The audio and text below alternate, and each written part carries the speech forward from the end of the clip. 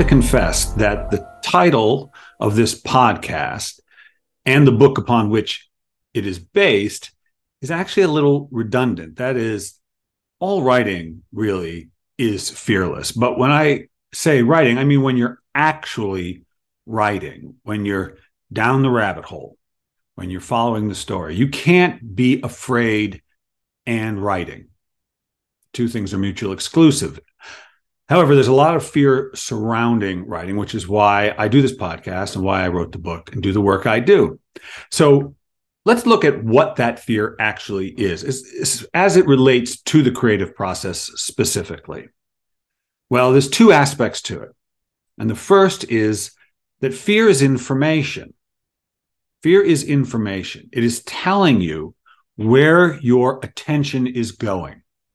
It's very similar to if you were walking across a balance beam and you were paying attention to your body to determine if you are balanced or imbalanced. That is to say, when you're balanced, there's a feeling of centeredness and relaxation in your body. But if your attention begins to drift to the left or right, then you feel that mild discomfort of imbalance. And that tells you where your attention is going, so you can shift your attention back to the center, to be centered. You see, it's all information, the experience you're having in your body.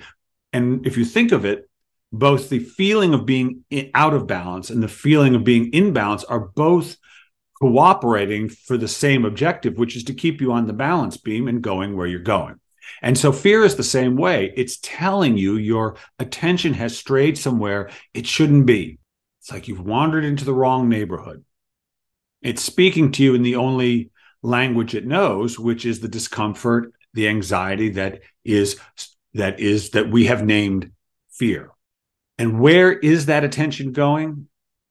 Well, in my experience, all fear is a story we're telling ourselves about the future. It's a thought we have about the future.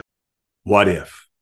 What if? What if? And that future can be a minute from now, or it could be a year from now. Doesn't matter. It's not happening. But our imagination, our powerful imaginations, which we use to create the stories that we write, some of which involve dragons and spacemen and women, or wizards in the Napoleonic era. Such stories exist. Our imagination, which can dream anything, can cast out into the future and picture a future for ourselves that we don't want to live. What if no one likes my stuff? What if there's no audience for this? And whether people like your stuff or not, what people will think of it, that always exists out in the future, of course, because at the moment you're writing it, you're the only one with the story. And so if your attention drifts out to what people will think of it, you are automatically going out into the future where your attention can do you no good whatsoever.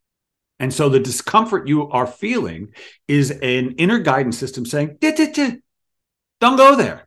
There's nothing there for you. It's very helpful to remember, because sometimes that feeling of fear, we tend to associate it, I think, with weakness and with seeing something that's true. In other words, if you saw a tiger standing on the street, you would feel afraid, and the tiger is really there, and you really don't want to be eaten by the tiger. And so there's the sense that fear is a recognition of reality. It isn't.